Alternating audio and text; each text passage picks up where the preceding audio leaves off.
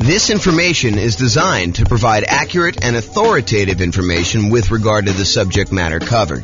It is offered with the understanding that the presenters are not engaged in rendering legal, accounting, or other professional services. If legal advice or other expert advice is required, the services of a competent professional should be sought. Welcome to the Sparks Real Estate Investing and Real Estate Financial Planning Podcast.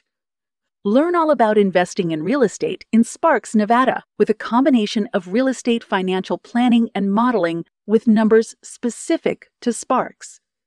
Plus, syndicated, more generalized recordings of live and pre-recorded real estate investing classes. Not all of them specific to Sparks. Be sure to stay tuned after the podcast for a message from our sponsors. The following is part 5 of 6 parts of the class Overcoming Obstacles for Real Estate Investors. Be sure to check out other parts published as separate episodes. Now we're going to do finding what you're missing. So what's missing? So we already covered down payments, which sort of included reserves and closing costs as well. Now we're going to talk about finding deals, finding a dream team, finding partners, and finding tenants. All right, so finding deals. I mean, there's not a lot of stuff I can add to this, right? It's going to be a lot of master the obvious stuff. So finding deals inside the MLS, you can brute force all properties. So if you're really struggling to find a deal, look at every deal. Run the numbers on every deal. See if you can, make something work. Brute force analysis, do it. Take the time, go through all the stuff. Or if you're unwilling to do brute force, do better searches. Search for a wider range of fixer-upper terms. Look at things that might get you a lot of false positives, but might actually attract something for you. Like if you're looking for properties that could be good house hacking properties, so things with like walkout basements or second kitchens or things. We did a whole class on this and how to find those deals on the MLS. But if you go watch that, we go into a lot more detail. But basically the idea is be more broad in your search so that you can then narrow it down if you're willing to do that. That's all the stuff inside the MLS.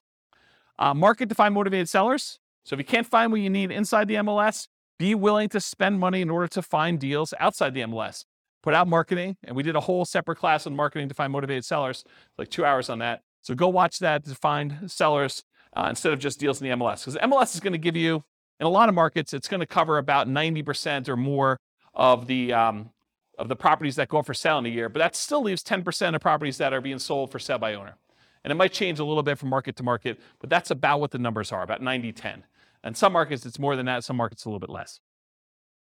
So marketing to find motivated sellers. And in my mind, that would also include networking. So we include networking in that class when we talk about it. So going to different real estate investor meetings, meeting as many wholesalers as you can, trying to go find deals by, talking to people, telling them that you're in the business, letting everyone that you're looking to buy properties, because you'll find kind of these off-market deals that way too.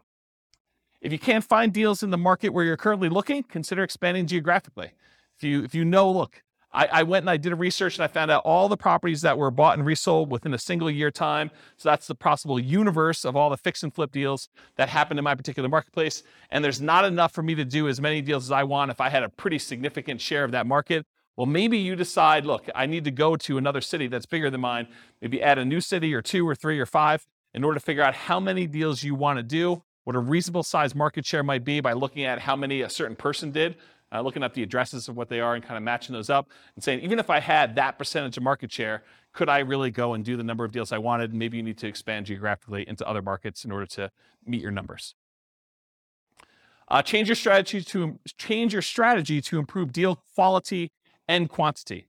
So if you're like, look, I only want to do pop-top fixer-uppers, well, you may want to actually improve your deal quality, change your strategy so you can improve your deal quality. You can go and look at, maybe I'm willing to also do regular fixer-uppers or ones where I could add additions or something like that in order to be able to get more profitable deals and also improve the number of deals that you might have.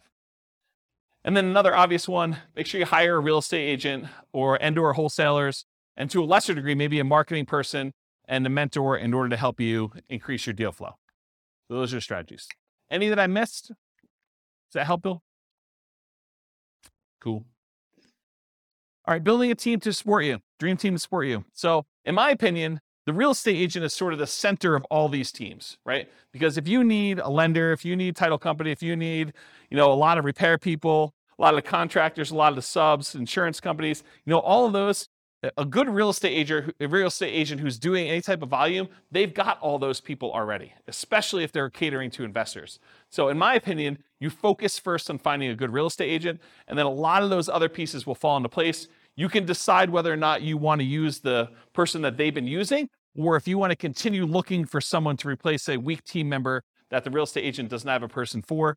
And then you can go and do networking with other real estate investors. You can go talk to other people and try to find people that way. But I think that's the best strategy, is you go find the agent or agents and you really focus in on their team to start with. And then, of course, you optimize from there.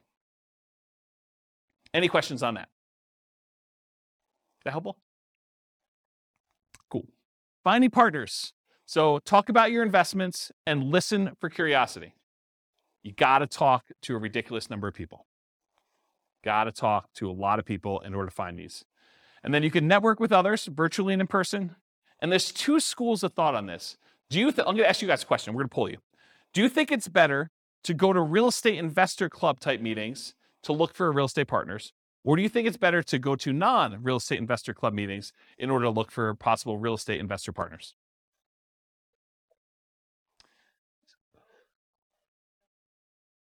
Yeah, so it's really not an either or, but I agree both is probably the best way to do it.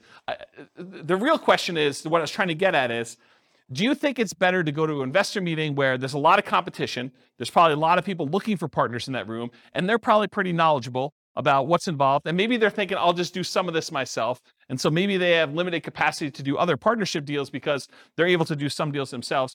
Or do you want to go tap a completely unmarketed to set of people that they're not really, they're interested in real estate, but they're not showing up for meetings. They haven't expressed an interest to learn how to do it. They're really sort of like, yeah, I'd be interested in partnering. I don't know what I'm doing, but I got money and I got loans. I don't know. In some ways, I think I'd rather have the second list. Right. Well, but it's, so Rachel says, if you could find the second list. And honestly, it's like everyone else, right? It's church. It's, business. It's like your work. It's like all the people you do. And you just tell them about, my husband and I just went and we flipped this property. We did really great on it. And they're like, that sounds awesome. I wish I could do that. Well, you can, right? I mean, that's how you do it. You say, well, you can, come on over for dinner. We'll talk to you about doing this and maybe you can get involved in our next deal. Okay. But that's the idea. It reminds me, it's probably not exactly the same, but this reminds me of the story of the two shoe salesmen that go to the jungle, right? And they go to the jungle and one of them phones back to the shoe company, yo, send me home, no one has shoes, there's no opportunity here. And then the other guy calls back and says, this is amazing, no one has shoes yet, right? So, I don't know, it's sort of like, which way do you want to do it? And then my final tip about finding partners is sort of a subtle kind of backdoor way. It's marketing to lenders from public record data that have made hard money or private loans. So someone who has loaned money on a real estate deal could be a source for you to partner with, or a source for money if you're looking for money partners. But if you go and you could pull up a list from public record of all the lenders that are not institutional lenders. You could try to find those, compile a list, and then mail them. Okay, so that's another way to do it. Is that helpful? That was the tip of the night. There you go. So a lot of people writing that one down. Any questions on this? Cool. Finding tenants. All right, here's the easy button. Hire a professional property manager. That way you don't have to do it at all. If you're not going to do that, make sure you start 60 to 90 days in advance of the vacancy. That means that your lease must tell the tenant that's living there, you need to tell us 90 days in advance whether you're planning on renewing your lease, and then we're going to renew it at that point, or you're not going to renew your lease and you plan on moving out so that we can start marketing the property. Make sure that your lease allows you to start marketing the property. Make sure you check that you can do this in your marketplace, but make sure that you're allowed to market the property early and that you have the permission in the lease written out so that you can go show the property to prospective tenants while the other tenant is still living there. So unless you have multiple vacancies, realize you're really only looking for one tenant. So you're not trying to find 100 people, you're trying to find one. And not everyone is looking every day. So make sure you have reasonable expectations going into this, that if you put up an ad and you don't get like 50 calls on day one, that's not the end of the world.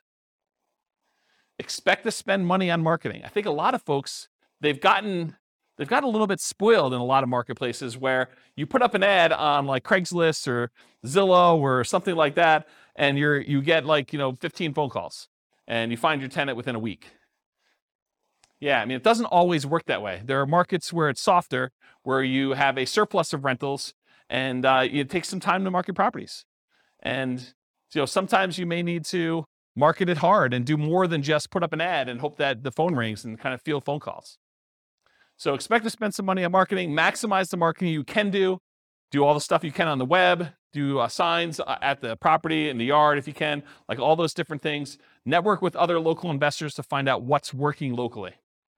So usually after an investor has filled their properties, they're really open to sharing. While they have a property for rent, they may not be super open to sharing. But once that property is filled and they've got no vacancy, they're happy to tell you where they're marketing. Assumes you have a great offering, so make sure you're doing all the stuff that you should be doing to the property. You can't try to rent a piece of crap and then tell me that you can't find tenants. Okay? And then once you have a good property and it's good exposure, you're doing all the marketing you're supposed to do, use inquiries, the number of calls you're getting, as feedback. If you put up an ad and you get no calls for a week, that's probably a sign that your price is probably a little bit too high for that property. And maybe you drop the price. That's probably the next lever to do. Once you know that you have really good photos, the property is marketed appropriately, it's up on the web, you verified that, you've got all your signs and other marketing out there, and you're doing all the other stuff that the most successful investors in your market are doing. Any questions on this? Cool. This concludes part 5 of 6 on overcoming obstacles for real estate investors. Listen to the next episode, part 6 of 6, on inner game. With home prices up, mortgage interest rates up, and rents up, but not quite enough to counteract the higher prices and interest rates, cash flow on rental properties in Sparks is harder than ever.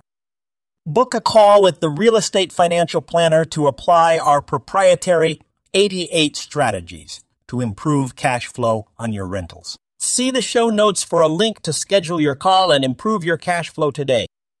If you're a real estate agent, lender, or professional in Sparks that wants to help our real estate investor listeners, consider reaching out to learn about collaboration opportunities with this podcast.